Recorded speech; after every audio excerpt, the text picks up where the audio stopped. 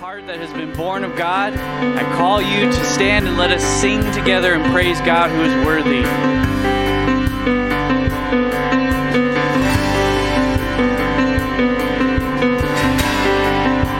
Here we go.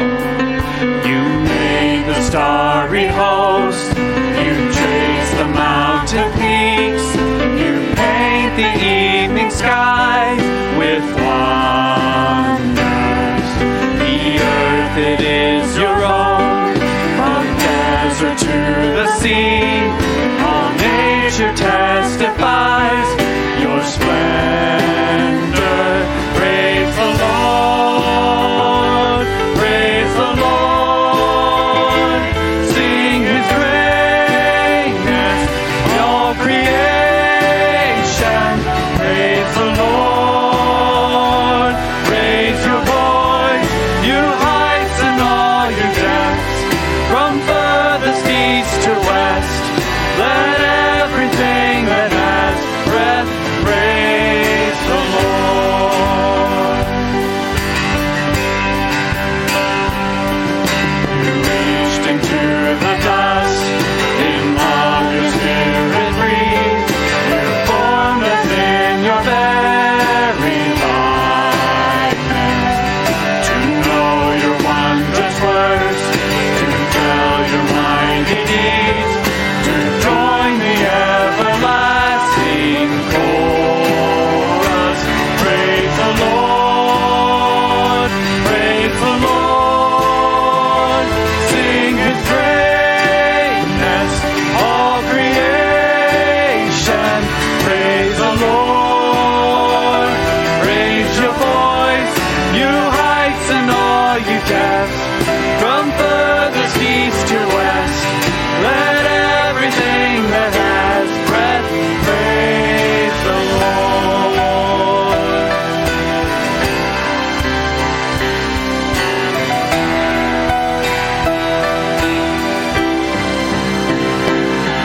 Let symphonies resound, let drums and choirs ring out.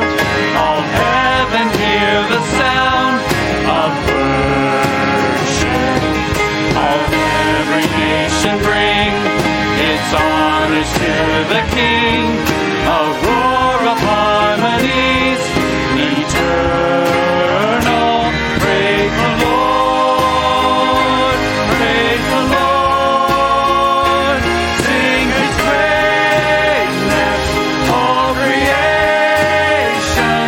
Praise the Lord, raise your voice, you heights and all your depths, from furthest east to west. You kissed and burning stars, all creatures near and far, from sky to sea to shore. Sing out forevermore. Let everything that has breath praise the Lord. Amen. You may be seated. Welcome to Newcastle Bible Church. I'm Rose Wright, and this is my husband Jay, and we are both involved in the music ministry. We're glad that you're here with us today. You can help us out a little bit by filling out the check-in card that you got inside your worship folder. When you're done, you can put it in the tables over by the doors. If you'd rather, you can do it electronically if you've downloaded the Newcastle app. And if you're visiting with us today, we want to extend a special welcome to you and also invite you to go to the welcome desk in the North Commons to pick up any information that you would like about the church and a gift. Thanks for worshiping with us today, Newcastle. We are very thankful that each and every one of you is here, and I'm just also very proud of you. You have a reward waiting for you in heaven for making it here this morning on 1 hour less of sleep. So good for you all, and it's a privilege to be here with you. I hope you feel that way as well. A privilege to sing together, study God's Word together, and pray together, and just to celebrate our common salvation and our common Savior together. So before we continue singing, would you please just bow with me in a word of prayer? Lord, we want to praise your name. We want to hearken to the call of Psalm 150, that everything that has breath to praise you. Because we know that even the rocks will cry out in praise because they have been created by you, Lord. All creation testifies to your glory. You made all of the heavenly host. You know every star by name. You know how many grains of sand there are. You know the thoughts of every man, woman, and child. You know each of your creation. There is nothing that you have created that is out of your control. Every atom, every electron is within your control and doing exactly as you please. You uphold all creation by the word of your power. And yet, despite our rebellion against you, despite our sinfulness, our brokenness, you entered into that creation that you made.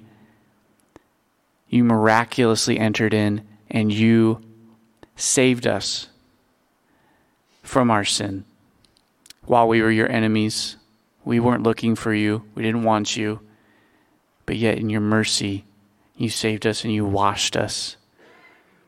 And so, Father, I pray that that would cause our hearts to be lifted in praise to you this morning as we think about how great a salvation we have and how great a God you are. We ask this in your Son's name. Amen. Well, in Hebrews chapter 11, you have the famous passage of the Hall of Faith with a common refrain all throughout it is by faith, as it goes through the heroes of the Old Testament. The common thread being that they were all saved by faith, not by works. Never it was by works. In the Old Covenant, it was still by faith. And that is the same for us today. And what are we supposed to do with that faith? Well, it says in Hebrews chapter 12, therefore, in light of all those examples of faith, since we are surrounded by so great a cloud of witnesses, let us also lay aside every weight and sin which clings so closely. Let us run with endurance the race that is set before us, looking to Jesus, the founder and perfecter of our faith, who for the joy that was set before him endured the cross, despising the shame, and is seated at the right hand of the throne of God. Would you please, in faith, stand with us this morning and let us worship the Lord through song.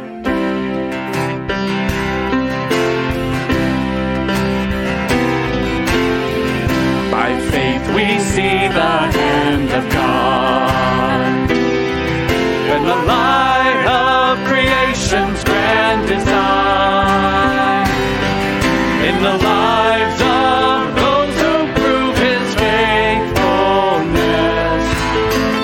who walk by faith and not by sight.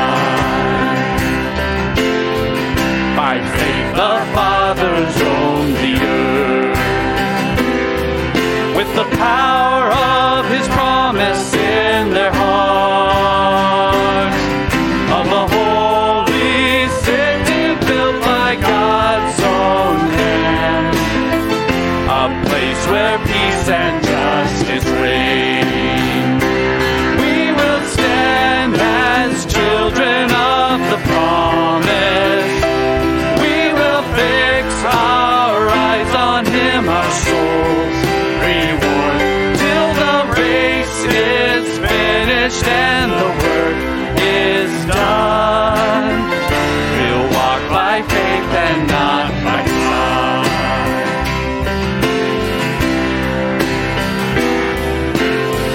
By faith the prophets saw the day when the longed-for Messiah would appear, with the power to break the chains of sin and death, and rise triumphant from the grave. By faith the church was called to go in the power of the Spirit to the lost, to deliver captives and to preach good news in every corner of the earth. We will stand as children the promise. We will fix our eyes on him, our soul's reward, till the race is finished and the work is done. We'll walk by faith and not by sight.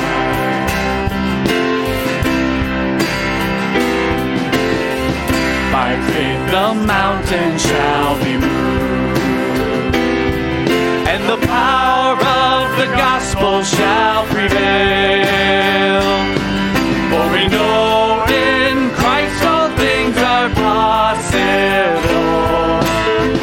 for all who call upon his name. We will stand as children of the promise. We will fix our eyes on him, our soul's reward, till the race is finished and the work is done. We'll walk by faith and not by sight. We will stand as children of the promise. We will fix our eyes on him, our soul's reward, till the race is finished and the work is done. We'll walk by faith and not by sight.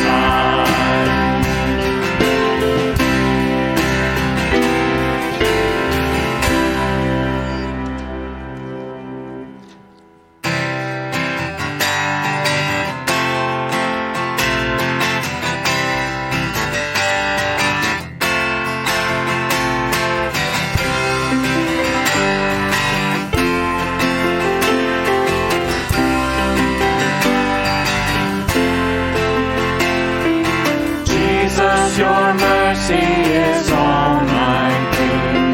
I have no defense, my guilt runs too deep. The best of my works pierced your hands and your feet.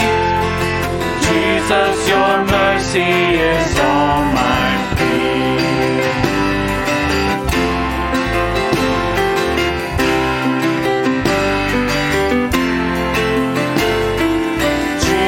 Your mercy is all my boast. The goodness I claim, the grounds of my hope. Whatever I lack is still what I need most. Jesus, your mercy is all my boast.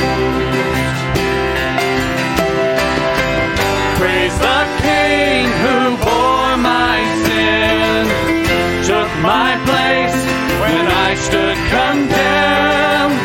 Oh, how good you've always been to me. I will sing of your mercy.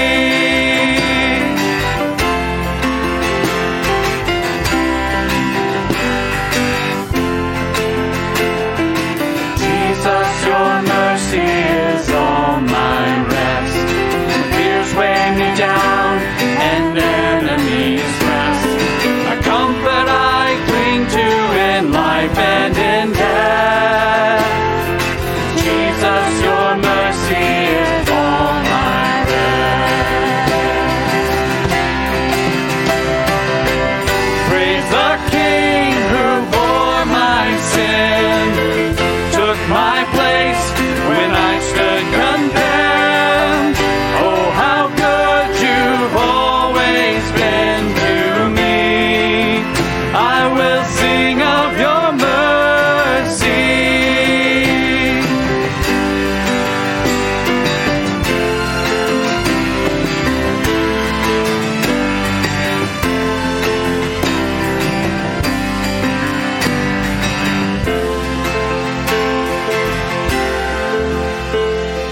Jesus, your mercy is all my joy. Forever I'll lift my heart and my voice, sing of a treasure no power can destroy. Jesus, your mercy is all my joy. Praise the King.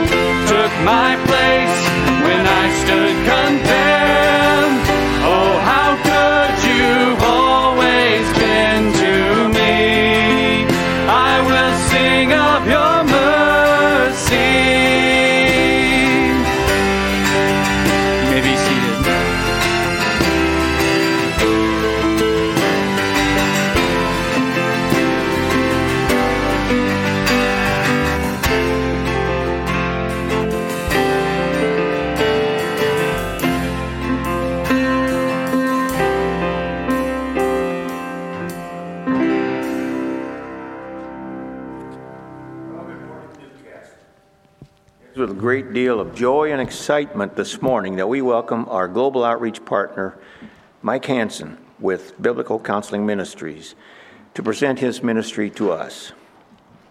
Mike is no stranger to Newcastle, having worshiped with us and been a part of our leadership for several years in the past. Mike founded Biblical Counseling Ministries 7 years ago and has been instrumental in getting our biblical counseling started and growing to what it is today. He has served as our Director of Biblical Counseling for a number of years. Biblical Counseling Ministries has grown to a team of 10 and is now serving 7 central Illinois churches with 3 more on the horizon. Mike, would you please join me on the platform as we watch this testimonial video?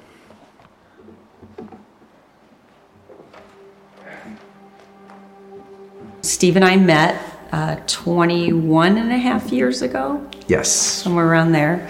And I actually just had separated from my first husband, and he was my telephone man. I got called to her place, and we hit it off really well the first time we met. I had been single for 9 years, and she had multiple problems, so I had to go back multiple times. Well, he called me like 2 weeks later after the issue was resolved with my telephone and said, hey, this is Steve, and I just wanted to check to see how your problems were going, and by the way, do you want to go out? And the rest is history. It's no surprise, because it was a second marriage, that I just took my brokenness to my second marriage. And I was becoming very frustrated in my marriage to Steve. And I knew it was my brokenness, though. I was frustrated with him, but knowing that I couldn't change him, because that's what God told me. God told me, you have to own yourself, Monica. Let me have Steve, you deal with you. And that was very clear to me, but that did not decrease my frustration with my marriage. I didn't know how to get myself out of that. I just didn't know who could help me. And so finally I said, I got to go talk to my pastor. I got to go talk to Pastor Tom. I need help. I didn't know how Steve would react to that. And honestly, and quite frankly, I didn't care how he was going to react. I just knew that I needed it very badly, and I needed it quickly. So we started going to biblical counseling at our church. I went through all my life going through the motions. We called it the holy motions of Christianity. And here I came to find out through counseling that figured out I wasn't even actually saved myself. I hadn't really given my life to Christ. I was dancing around it, doing all the external things to look good to everybody and be a good Christian. But finally one night, in one of the most penetrating things I've ever been in, Ben, our counselor, stopped everything. Room got quiet, and he looked me right square in the eye, and I mean just like a laser, and said, Steve, are you really saved? And it took all that time to come up and understand that I really wasn't. And right then that night, he asked me, would you like to give your life to Christ tonight? And I didn't hesitate, just did it. And that, like I say, it was life-changing. And then as far as going forward with our counseling, it was really good for Monica too then, because she was dealing with a Christian husband, which was we were equally yoked. I could totally see that the Holy Spirit had captured him, and that the revelation of God's Word was really blossoming a lot. And so in lieu of that, then, of course, his heart was more filled, and out of the abundance, then you saw that fruit of that, and the actions started to follow, where it was slow to anger, it was quick to forgive.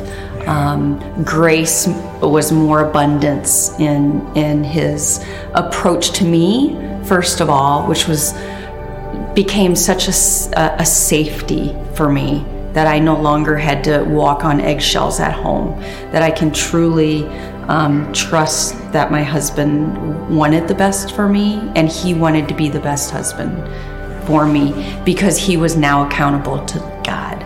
first. not just to me, giving him a cold shoulder or nagging at him, and so those were some really tangible things that I saw in him that was just so amazing, that only God could do that. Seeing my wife in a beauty, not for her physical beauty, but in a brand new beauty, as being almost like a sister in Christ, and we were going to share our lives together, and it was going to be well done because God was the basis of our life, and He has been since then. I've really received more than what I ever expected. First of all, freedom from bitterness, from perfectionistic tendencies, with a better identity of who I am supposed to be as a wife. But the icing on the cake was Steve's surrendering to the Lord and becoming a believer. And now we're equally yoked, and we're walking together, we're growing together, we're being sanctified together, and now we are so thrilled to be helping other people experience the same wonderful walk through biblical counseling.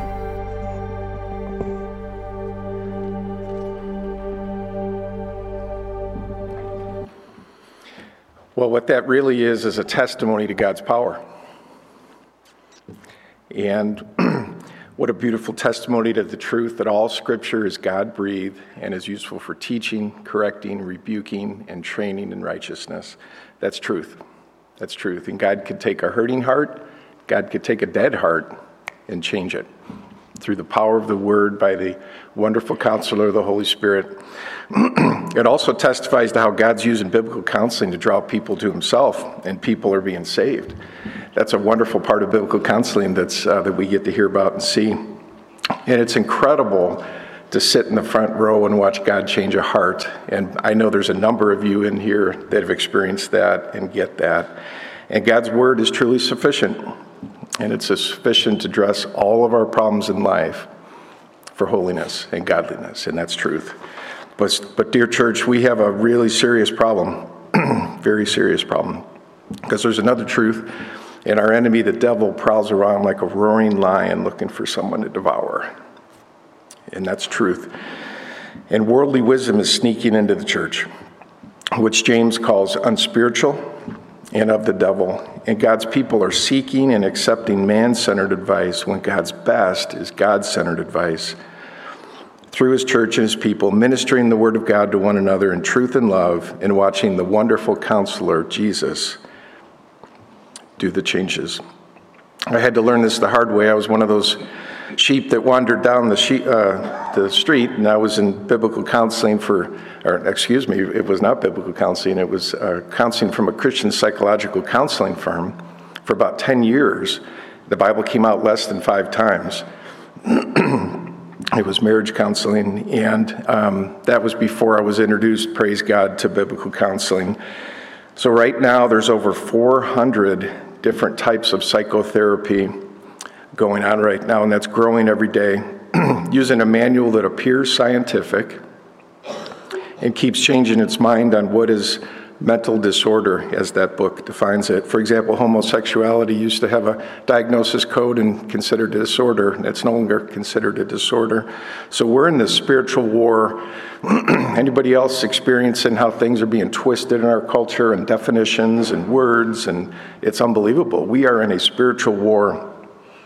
I like Erwin Lutzer's new book, No Reason to Hide, Standing for Christ in a Collapsing Culture. And he says this, he says, evil never retreats on its own.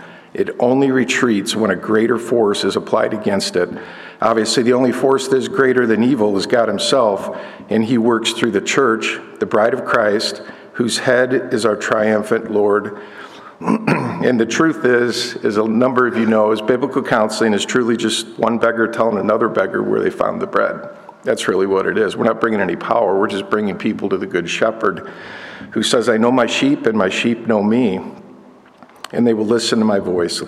Loved ones, God wants to speak directly to you through His Word today to help you. My plea is trust Him, trust His Word, and trust His people. The wonderful counselor is perfect and loving, and as He describes His own heart, gentle and lowly. That's our Lord. So biblical counseling is a ministry that's a consulting and equipping ministry, helping churches build a culture of biblical soul care for God's glory. That's why we exist.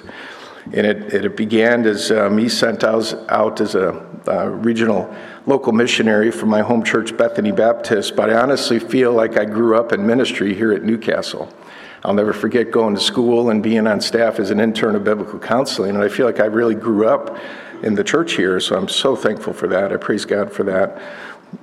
And by God's hand of grace, it's grown to a team of 10, and currently, as Brent mentioned, 7 churches, and there's conversations with new churches too. And Karen and I love Newcastle. Oh, we love Newcastle Church. And that we're aware that there's some hurting people right now in the church. And I want to praise God for Pastor Josh, who I think is on a divine appointment right now at Newcastle Bible Church. I'm so thankful he's on the leadership team, especially in this season of healing and reconciliation. I praise God for that. So, dear Newcastle, we love this church, and I just want to say thank you for your partnership and support. Thank you, thank you, thank you, and thanks for letting me have a few minutes in service this morning.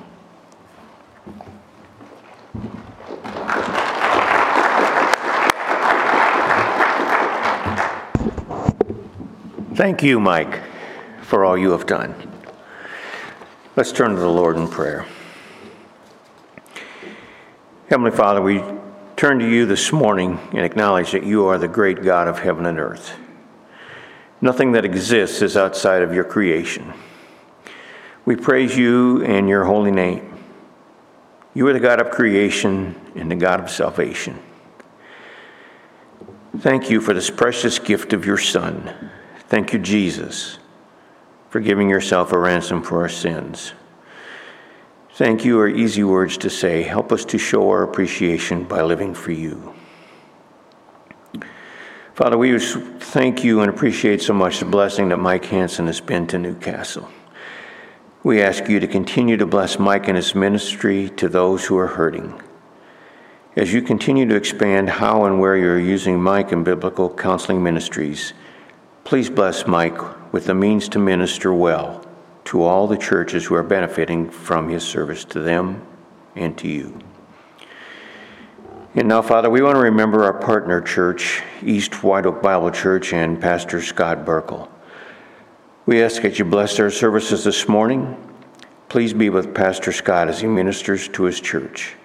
We also ask that you would open the hearts of those in attendance and online that they may be changed for you. And dear God, we ask that you would please be with the leaders here at Newcastle. Lead us, guide us, direct our decisions, that all we do would be a praise and an honor to you in your holy name. We ask that you help us to be transparent, honest, and open. We ask you help us to be above reproach, trustworthy, godly men. And now as we open your word, please help us to open our hearts to you. Help us to be willing to be changed for your name's sake. Please be with Pastor Josh as he brings his message to us. Give him the freedom to teach us from his heart unhindered.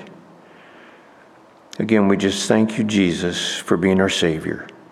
And it's in your name we pray. Amen.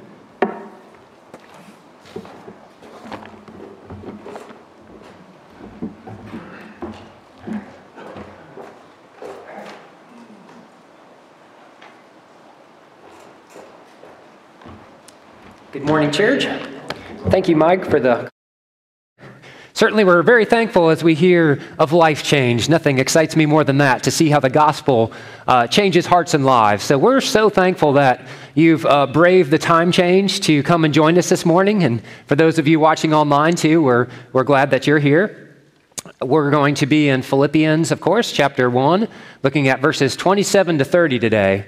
So if you have your Bibles and would like to go ahead and turn there, and if you need a Bible, just feel free to raise your hand and one of our ushers will give you one to use. So Philippians 1, we're going to be looking at verses 27 to 30. And so, church, we definitely do have a lot to be thankful for Life Change, as we think about the different ministries and the ways that people are serving in this church. So much to be thankful for, from the Refresh Conference Friday night to the men's breakfast to out in the hallway. You can see the life group map that went up. Just some amazing things going on here. So we don't ever want to forget that. So thank you for every single person who is working to advance the kingdom of God here. So we are in Philippians 1, our section today in verses 27 to 30. Paul is shifting gears here. So previously, Paul has been talking about what we call the indicatives. Those are those statements about what God has done for us. Those truths about God, how he has blessed us, how he has set us apart. And so we've heard that, and Paul has given thanks for them. And now in verse 27, he changes gears, and he's going to focus on what we call the imperatives. In other words, it's how the gospel is lived out. It's this command to live in a way that God calls us to live. And so that's what we're going to look at today, living lives as worthy citizens of the kingdom of heaven. So if you have your Bibles now and you're in Philippians 1, please stand for the reading of God's word if you're able.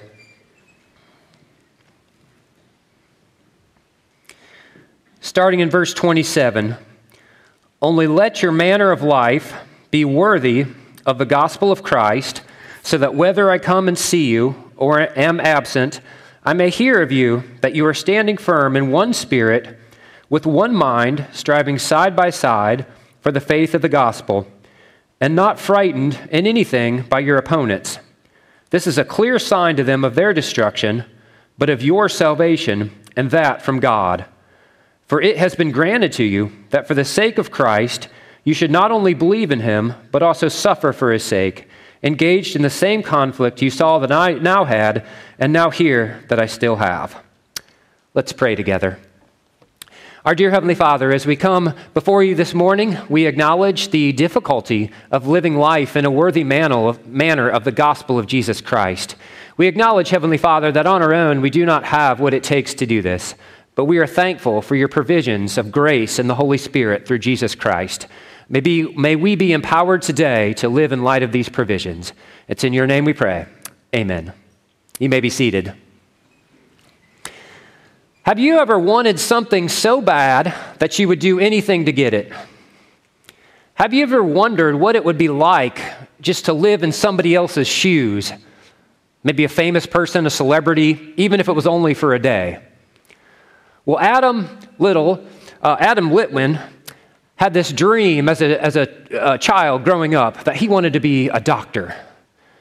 And even as a teenager, he carried a pager and he would page himself, pretending like there was a medical emergency at the hospital that he needed to answer. So he took it pretty seriously. Well, he went to college to study medicine. Unfortunately, college was a little difficult for him and he had to drop out, but he didn't quit. He ended up moving to California, where he started hanging out at the library at UCLA. As he's studying these medical books, one day he was mistaken for a resident in the medical program. Instead of correcting that mistake, he played along with it. He did a few things. He developed a story that he was transferred there from another hospital. He fooled them for months. He ate lunch in the cafeteria. He watched doctors perform complicated surgeries because senior doctors thought that he was a resident. He parked his car in the doctor's lot using a pass he had stolen from someone else. He started hanging out in the residence's lounges and sleeping areas after he stole a key to enter. He would even sleep in the on-call rooms in case the case went late into the night. So every morning, Adam had a regular routine. He would show up to UCLA Hospital at 5:30 a.m. He'd put on his white coat, and he'd go with the doctors on their rounds to watch these surgeries right here.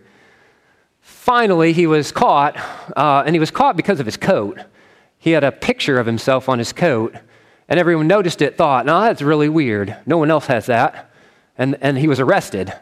The irony is, Adam, after that, has actually gone through medical school, legitimately this time. He's passed the 4 tests that are required, but currently he is being denied his license because of his past. But that's a different story. Now, generally speaking, we wouldn't try to pretend that we're somebody we're not. I don't think there's anybody in here that is getting some kind of ideas. I'm going to pretend to be a doctor from this. We just wouldn't do that, right? But what about in our Christian walk? How many imposters are there? How many people are pretending they're someone they're not?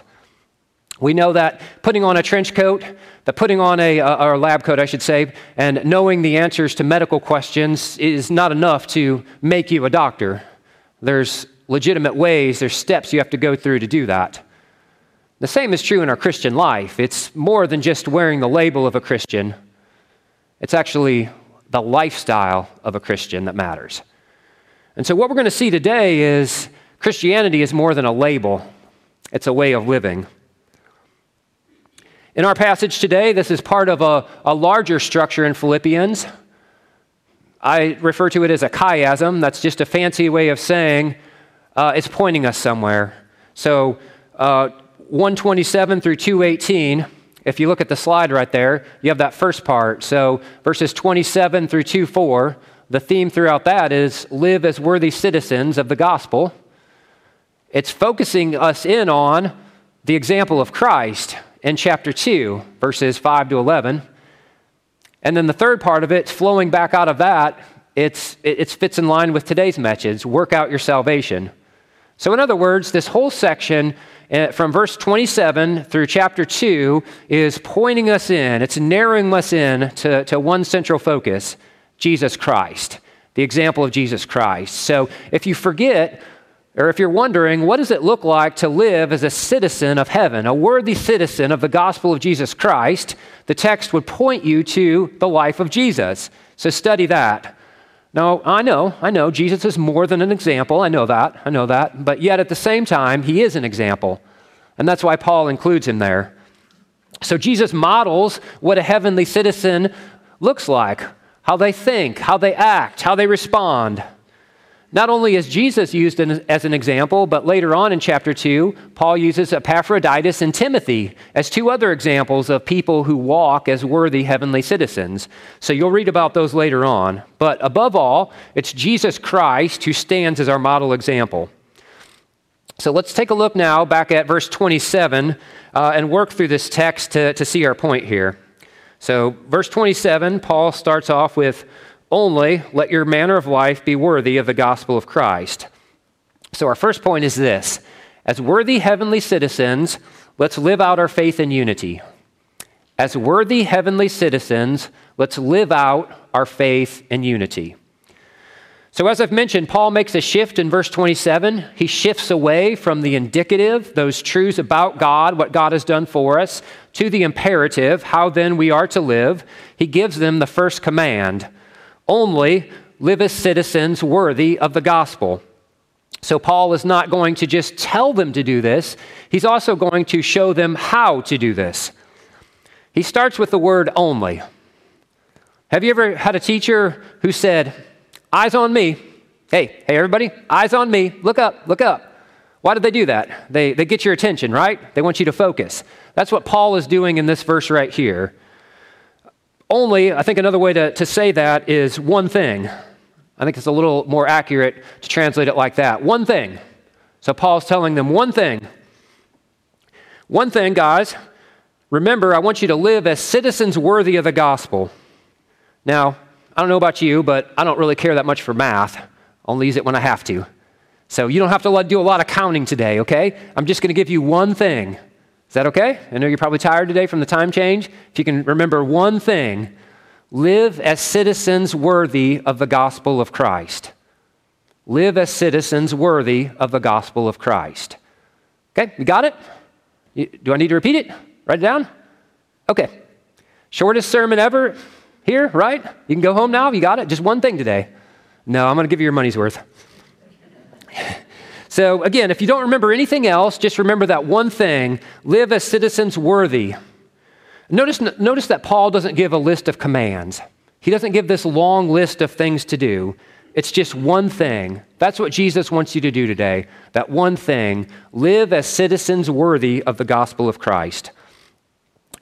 Now, this language of citizenship here, the ESV doesn't have that specifically in there. I actually prefer the Christian Standard translation of this passage a little bit better than the ESV because the idea is live as a worthy citizen. It's to walk as a citizen who is worthy of the gospel. So the main verb in this passage is to live as a worthy citizen, to live as a citizen. Now, if you remember, Philippi is a Romanized colony. It's located several thousand miles away from Rome. It's made up of citizens of Rome. To be a citizen of Rome was a very unique, special privilege. In Paul's world, only a very small percentage of the Romans were actually citizens, probably less than 5% at that time. So it was very rare for someone to be a citizen of Rome. It was a very big deal if you were. So Paul is reminding them that there's a better citizenship. Even if they are Roman citizens, there's actually a better citizenship that they belong to, and that's a heavenly citizenship. It's a heavenly citizenship. He wants them to know that their heavenly citizenship takes priority over any earthly citizenship that they have. He also wants them to know that their heavenly citizenship impacts the way they live as earthly citizens. So how does their heavenly citizenship play out in their role as Roman citizens? Well, as long as they don't violate or compromise the gospel, they can be faithful Romans. But they must maintain their primary allegiance to Jesus Christ as Lord. I think it's important to know that the Philippians were up against two challenges. One challenge was that of loyalty. There was a constant pressure to be loyal to someone other than Jesus, to Caesar or some other god over Jesus. Constant squeeze on them to compromise and give their loyalty to someone else. The second challenge was adapting the values, priorities, beliefs of the Roman world. Selfish ambition, self-interest, things like that. Those things characterized the Roman world. So the Philippian Christians were being squeezed. It was hard to be a Christian at this particular time. And Paul is writing to them to say, remember that you're a heavenly citizen. You're a heavenly citizen here, not just a Roman citizen, but more importantly, a heavenly citizen. And the way to live out your faith then is it's not thinking of it as a label. I'm just got this label on as a Christian. It's a lifestyle. It's a commitment. Now, I believe the same struggle is true in our lives, isn't it? We have a dual citizenship. Yes, we're citizens of America, but we're also, first and foremost, citizens of a heavenly colony, a heavenly kingdom. So we must guard against placing our allegiance in anything other than Jesus Christ. Our heavenly citizenship means we adopt a different set of values, principles, beliefs, and priorities, not in accordance with American citizenship, but instead with the accordance of the gospel of Jesus Christ. So friends, God does not call you to be a great American citizen. He calls you to be great citizens of his heavenly kingdom. There will be many times when your heavenly citizenship interferes with your American citizenship. In those times, hold fast to the gospel. Now, Paul qualifies this citizenship. He doesn't just leave it as citizenship in general, but he says it must be carried out in a way that's worthy of the gospel of Christ. Now, is there anyone here who starts to get a little uncomfortable when you hear that word worthy? Uh-oh, where are we going with this? Live as worthy citizens? What exactly does that mean? Well, I recognize the tension. You see, on one hand, we rightly recognize that we're not worthy of God because of our sinfulness. That's true on one hand. We see that reality in Scripture. When people are reluctant to come to Jesus, when they come to him, they say, Lord, I am so unworthy of you. In Revelation chapter 5, why is John weeping?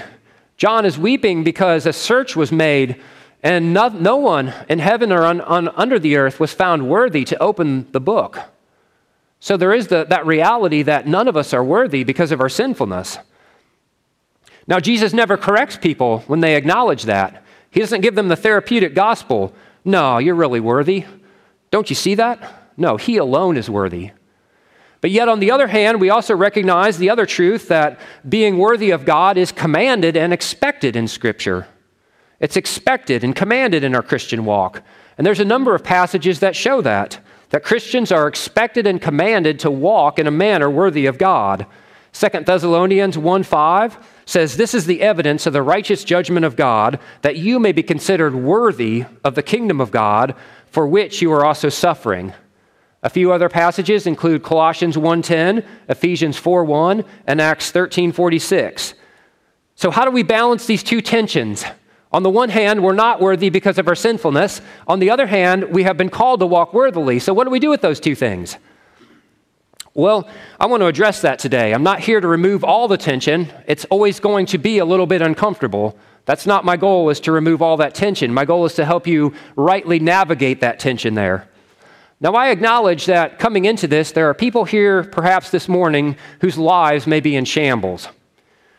And I don't want to treat these truths as this cold, mechanical discussion of something that you're coming in here and what we're talking about seems 10,000 miles away from what you're really dealing with today. You need hope today. And what in the world does this discussion on balancing the tensions of our unworthiness and God's call to be worthy, what exactly does that have to do with my life? Maybe some of you are here today having been told or been treated as if you were worthless. Others of you are here with an ongoing sense of failure. You're never enough. Others of you feel like you're an outcast. You've been rejected and turned away from people. And others of you come today open and exposed. You feel like people know everything that's wrong with you. You're ashamed. You see yourself as a despicable person. Well, I want you to know that there's a better message than the voice of Satan. Satan's voice tells you that you're all failure. You can never be forgiven, that not even God himself would want you. There is no hope.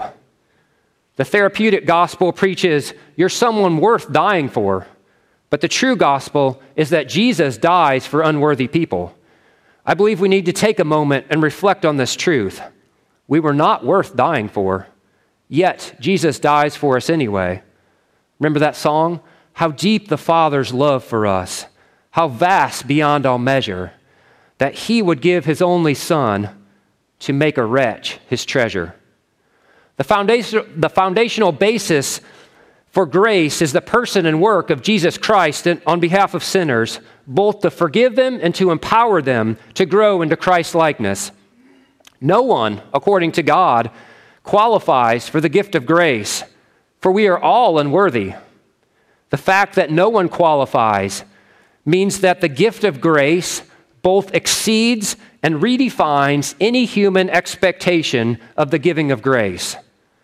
After all, human beings do not give the costliest gifts to unworthy people. So the death of Christ for the ungodly is a stunning reversal to what we would expect. You can think about that for a moment. I don't think there's anyone in here, if we're being honest, who would go to the store and buy a diamond ring and go drop it off at someone begging by the roadside. It's not our normal expectation of how he gives gifts, but yet it's the grace of Jesus that reverses that. I know that there are many voices that you could listen to, voices of the therapeutic gospel that would stoke your ego and tell you you're someone full of worth and value because of something within yourself. But there's a better voice. There is a better voice, one whose voice is true and reliable, who invites you to get out of the self-hatred and pride that you're in. His voice invites you to get out of your self-focused and hating thoughts and to come into his. As he says, the Lord, a God merciful and gracious, slow to anger and abounding in steadfast love, keeping his love for thousands, forgiving iniquity and transgression and sin. And it's his voice that sings to you today. The Lord your God is in your midst, a mighty one who will save. He will rejoice over you with gladness. He will quiet you by his love. He will exalt you with loud singing. See, Jesus sings over you, not because you are worthy, because of something in yourself. You're not worthy to be saved, but he is the worthy one who saves unworthy sinners.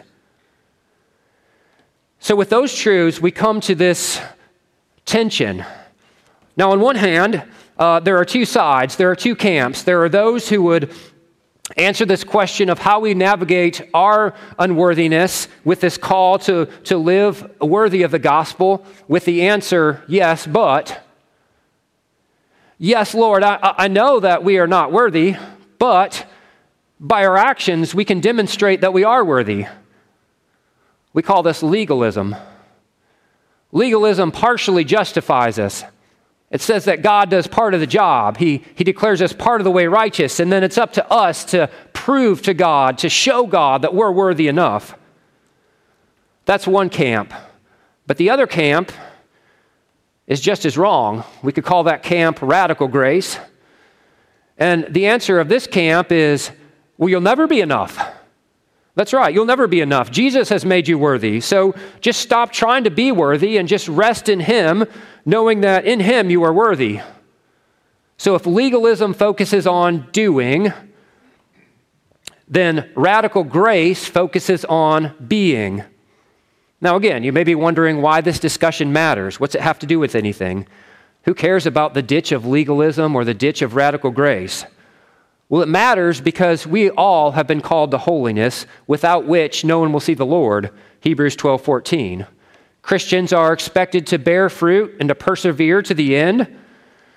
So like a diet, if we're not careful, we can get unbalanced. We can either fall into the trap of thinking that we earn our worth to God, or that our efforts don't really matter and we don't have to do too much.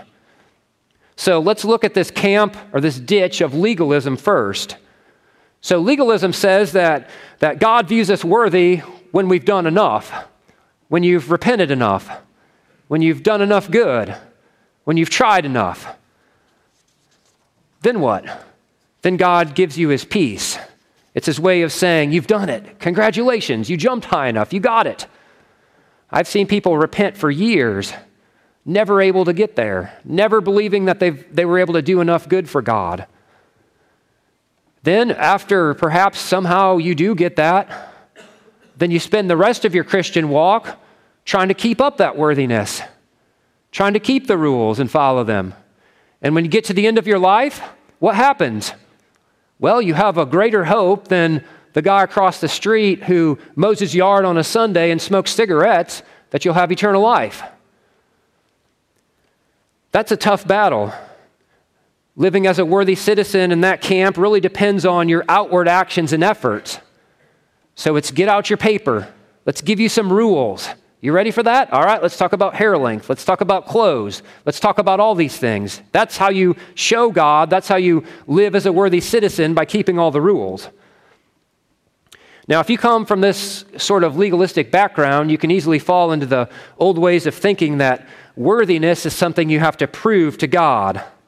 Legalism can either lead us into pride in us believing that we can actually do that, or despair, realizing there's just no way in the world that I could possibly do that. But with anything, there's always an unhelpful balance in our spiritual lives.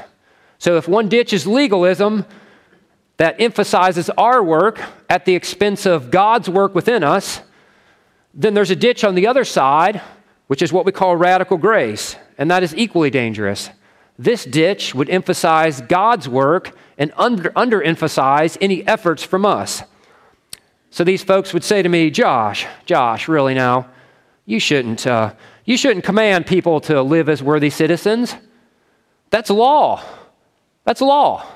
Whenever you're telling people something to do, you're giving them law. I mean, we're gospel-believing Christians. We don't need that law stuff.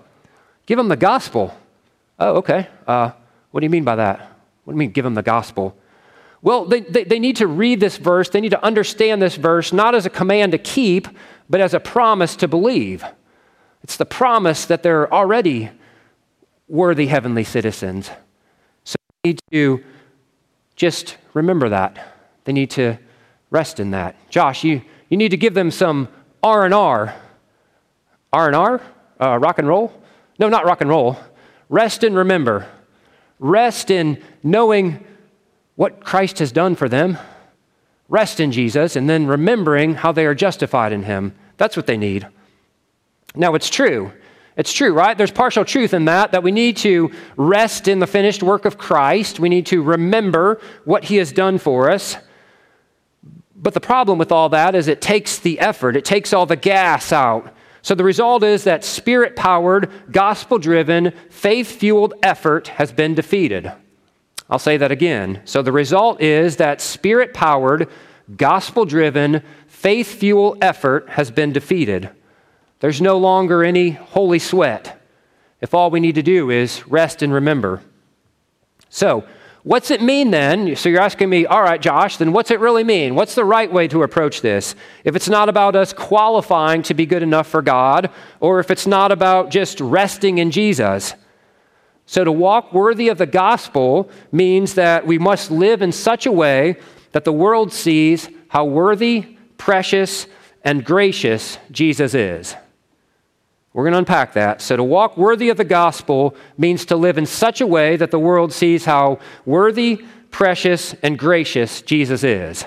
We've already given you the example of Jesus. That's how to do it. I'm going to give you a couple examples of how not to do it.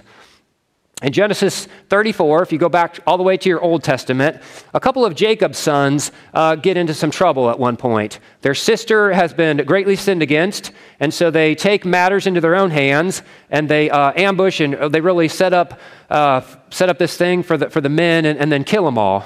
And Jacob says this, he says, "You have brought trouble on me by making me stink to the inhabitants of the land." You made me stink, boys. So what the boys did was they made Dad look bad through their actions. They did not live as worthy sons. Father looked bad. So Jacob was viewed very poorly. Another example, you're probably a little more familiar with this one, would be Esau. So again, Esau, as you remember, was the firstborn. The firstborn had that promise of the birthright. So one of God's greatest special promises is that through the line of his chosen ones, redemption would come. The greatest honor anyone could have was being in the lineage of the Savior. And Esau was right there. What did Esau do? Remember that? He got hungry that one day, and it says he despised his birthright, treated God's promises as if they were no big deal. So Esau did not walk in a manner worthy of the gospel. He despised God's blessings. His actions did not live in such a way that the world saw how worthy, precious, and gracious his heavenly Father was to him. So think about a mirror. What does a mirror do? A mirror reflects something. It does not project something. So a mirror is to reflect the one who it's supposed to reflect, right? And our lives as Christians are to reflect the Father. So to live in a worthy manner really means to reflect Christ to the world like a mirror would. We're not projecting something in and of ourselves to people. We're reflecting Jesus and his greatness and his worthiness to people. But what happens to mirrors? Maybe this is just mirrors in my house. Probably not your house. Remember, because I don't have an iron. So mirrors in our house get dirty. And you're kind of looking through them and, okay, found some spots on me that I didn't notice before. Oh, it's just, and then you clean the mirror. It's like, okay, now I can see clearly, right? So as Christians, we're living in a worthy manner, but we're constantly removing those obstacles, those things that would hinder our reflection of Jesus. Well, that would raise the question then, why must we walk as worthy citizens of the gospel? Well, first, to glorify God. So walking in a manner worthy of the gospel points all the glory back where? To God. I don't like saying that we make God look good because God is good. We don't make him good, but we reflect, we display to the world that God is always good. Secondly, we must walk as worthy citizens to display fruit of our salvation, to display the fruit of our salvation. So how do people know that we're really followers of Jesus Christ? Is it by putting on the lab coat? Is it by putting on a label? Hey, I got the bumper sticker, I'm a Christian. Is that how they know? No, it's by the way we live. It's not what saves us, but it is the evidence of a saved life. So where does the gospel fit in? Well, we've mentioned some of that already, but the gospel is the good news that Jesus Christ is the only worthy one. Jesus Christ is the only worthy one. His worthiness enables us to have a right relationship with God, not through our own efforts, but through Jesus Christ. And the gospel is that reminder that God provides graciously through Jesus Christ to enable us to walk worthy through his grace and the Holy Spirit. So Jesus is worthy. God makes provisions through Jesus Christ to enable you and I to walk in a manner worthy of the gospel. So thank the Lord, it's not self-effort. What are the evidences of living in a worthy life or living in a manner worthy of the gospel? So notice that Paul expects there to be evidence, and he's unpacking that as we continue throughout these verses right here. So first, Paul mentions it's the gospel that's the standard we're to live life by. Not other people's opinions, but the gospel. And when he hears a report about them, he wants to hear it. He wants to hear in it that they are living according to the gospel of Jesus Christ. I think a lot of people live by the gospel of John Doe or by the gospel of themselves.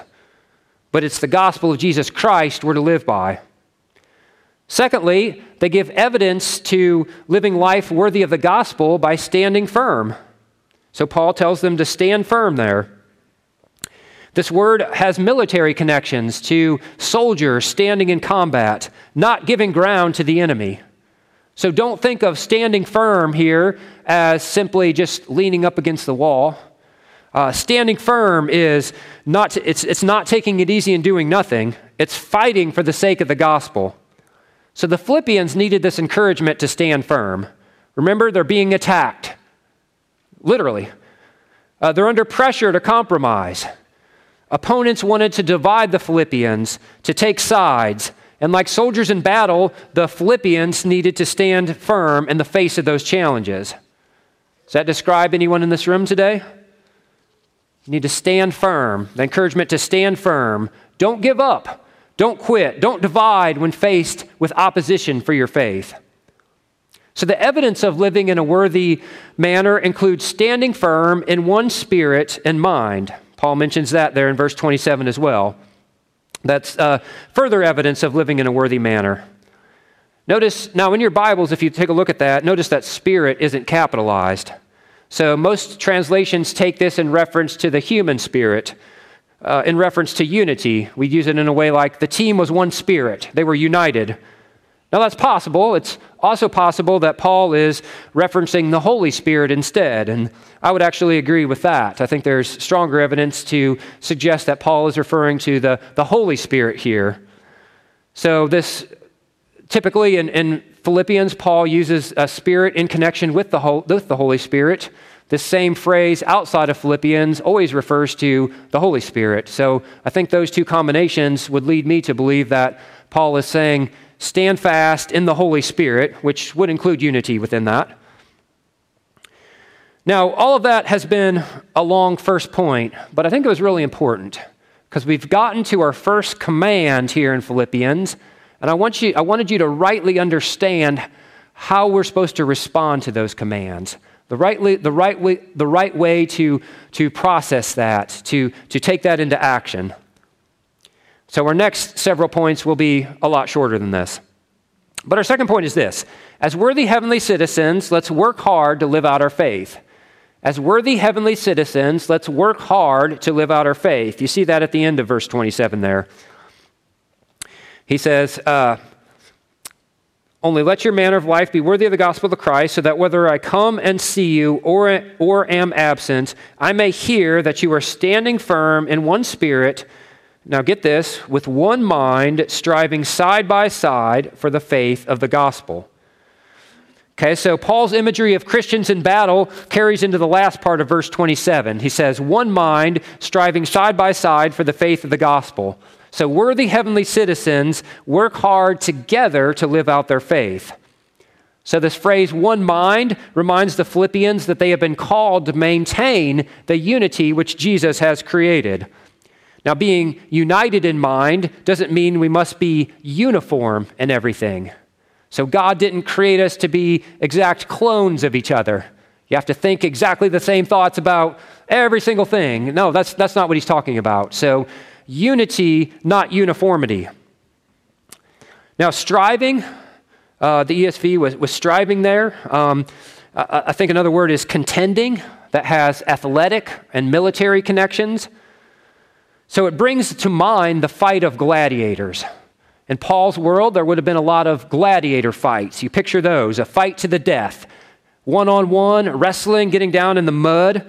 And so that is what Paul is calling the Philippians to do, to engage in the gospel together, to fight as gladiators, spiritual gladiators, that is, suffering, struggling, and sweating together. Do we think it's easy to live out our faith? Is it supposed to be easy? Are we surprised that we face opposition in our efforts to engage in the gospel?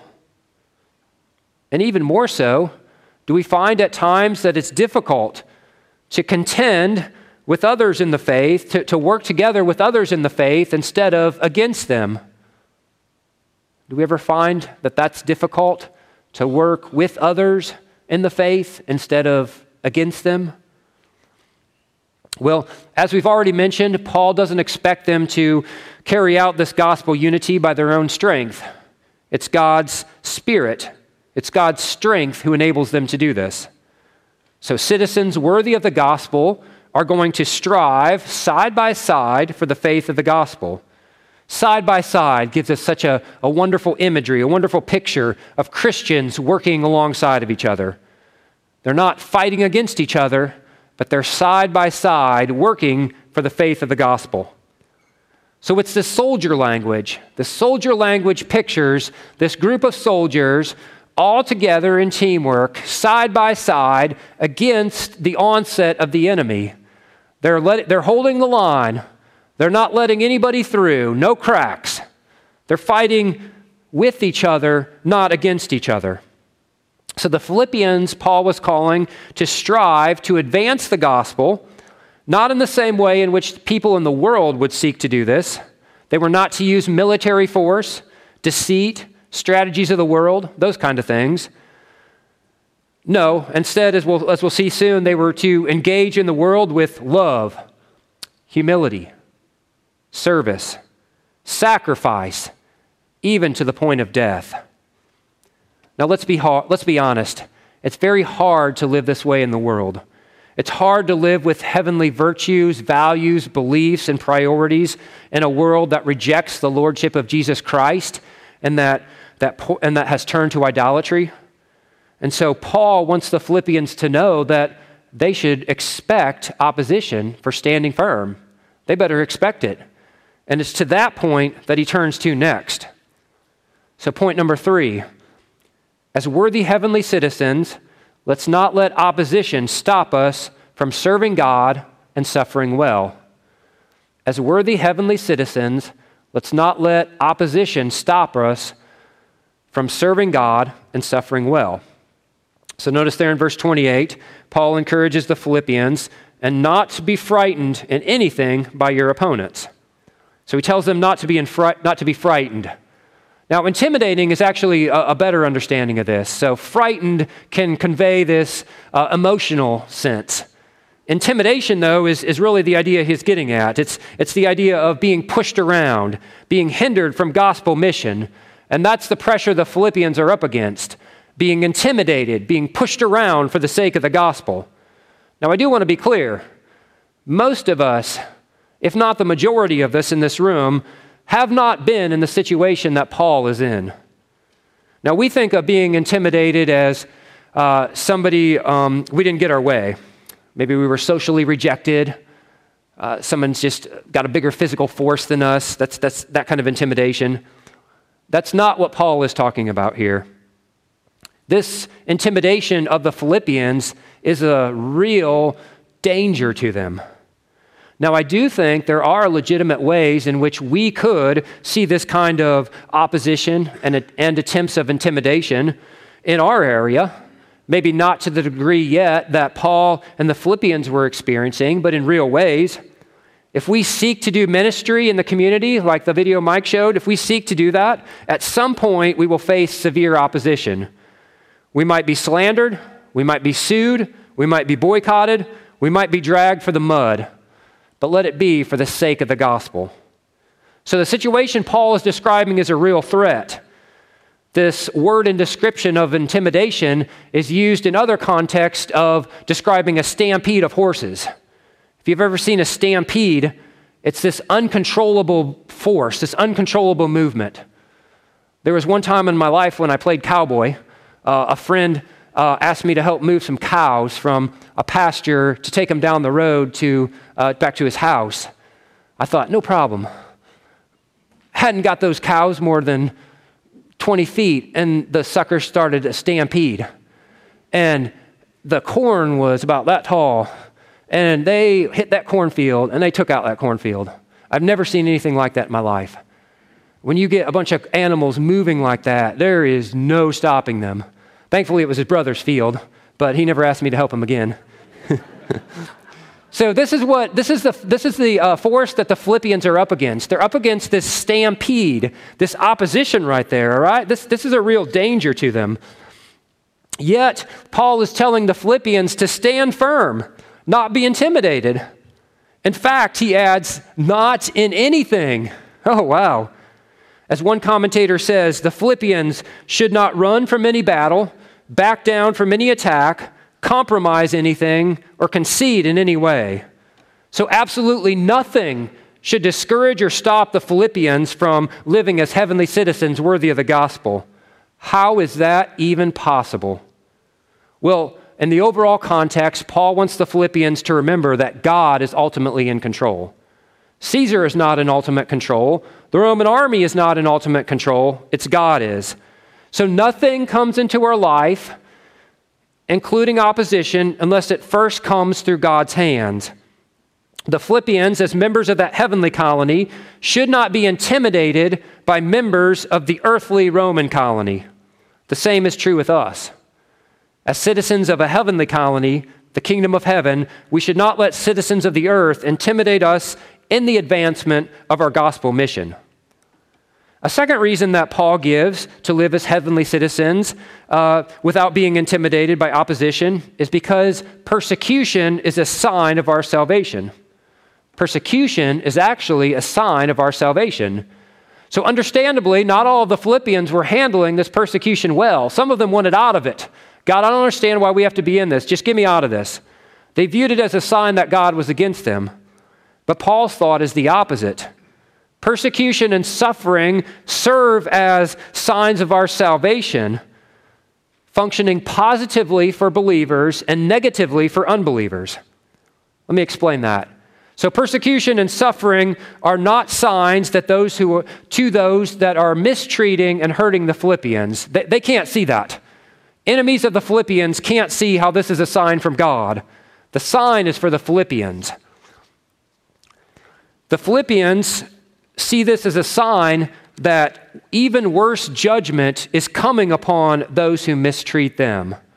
Yes, it's bad what's happening to them, but this is just a small picture of what's coming to those who would oppose God's people.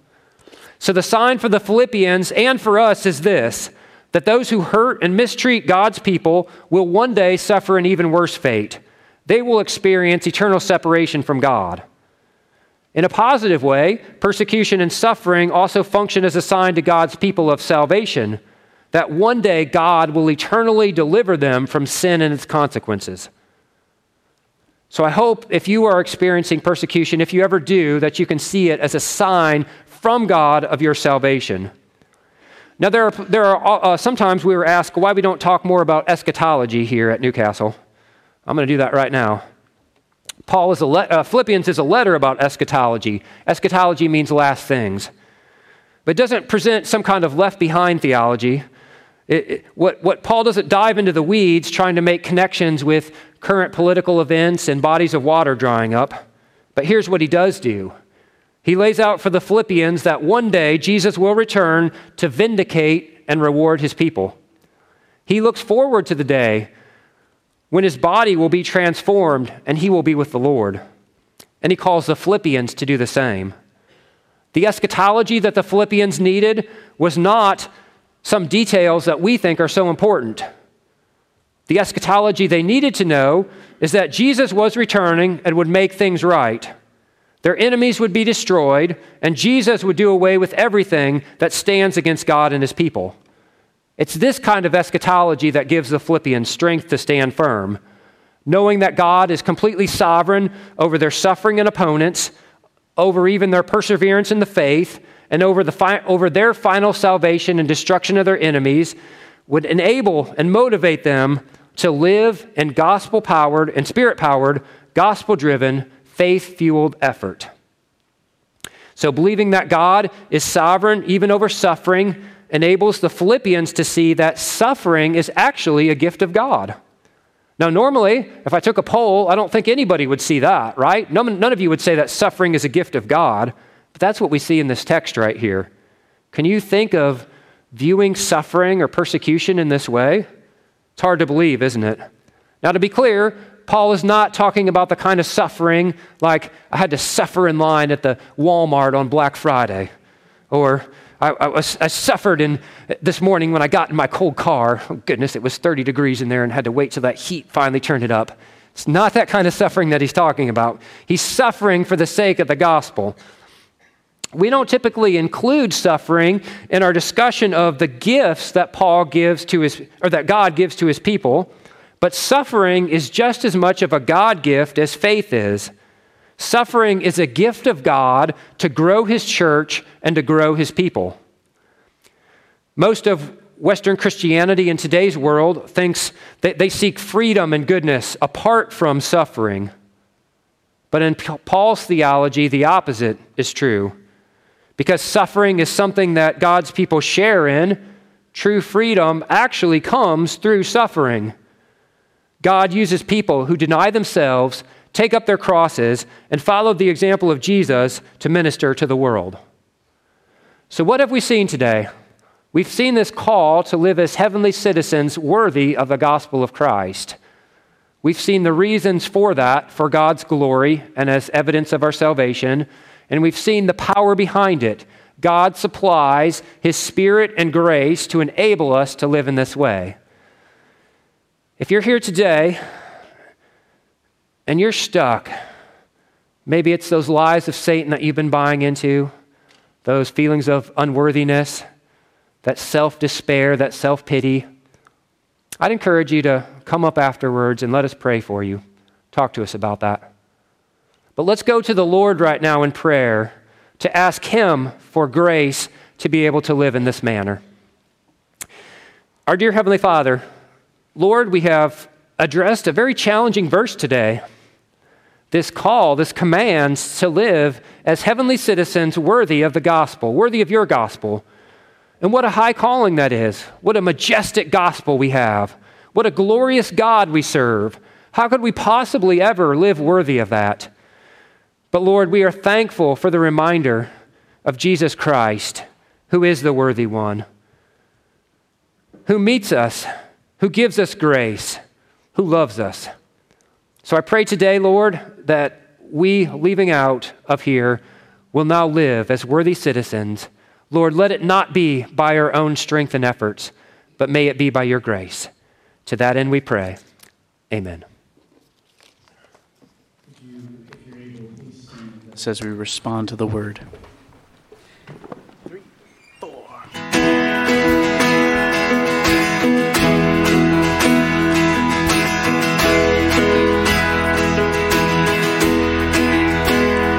May we run this race. May we keep the faith. May our eyes be fixed on Jesus, that will not lose heart in our struggle.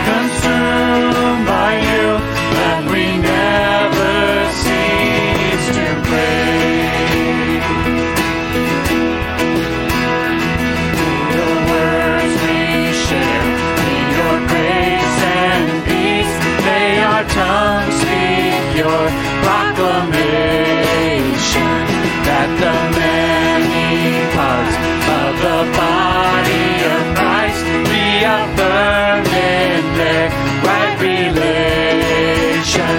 As we long and wait for the groom to come, may we learn to love, spur each other on. May our hearts be so consumed by you that we never cease to pray.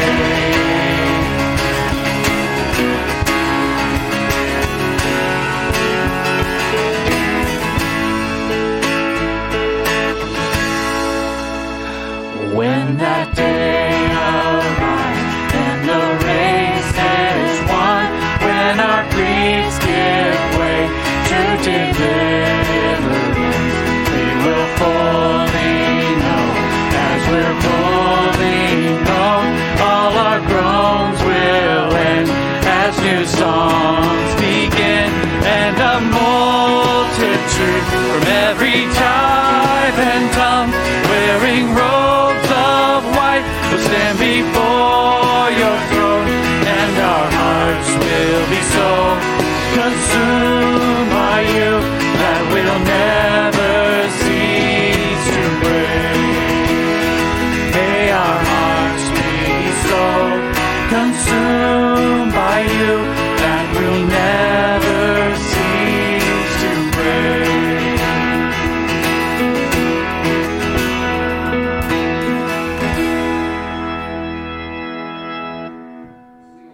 Our benediction from chapter 1, verses 9 to 11, if you'll say that with me.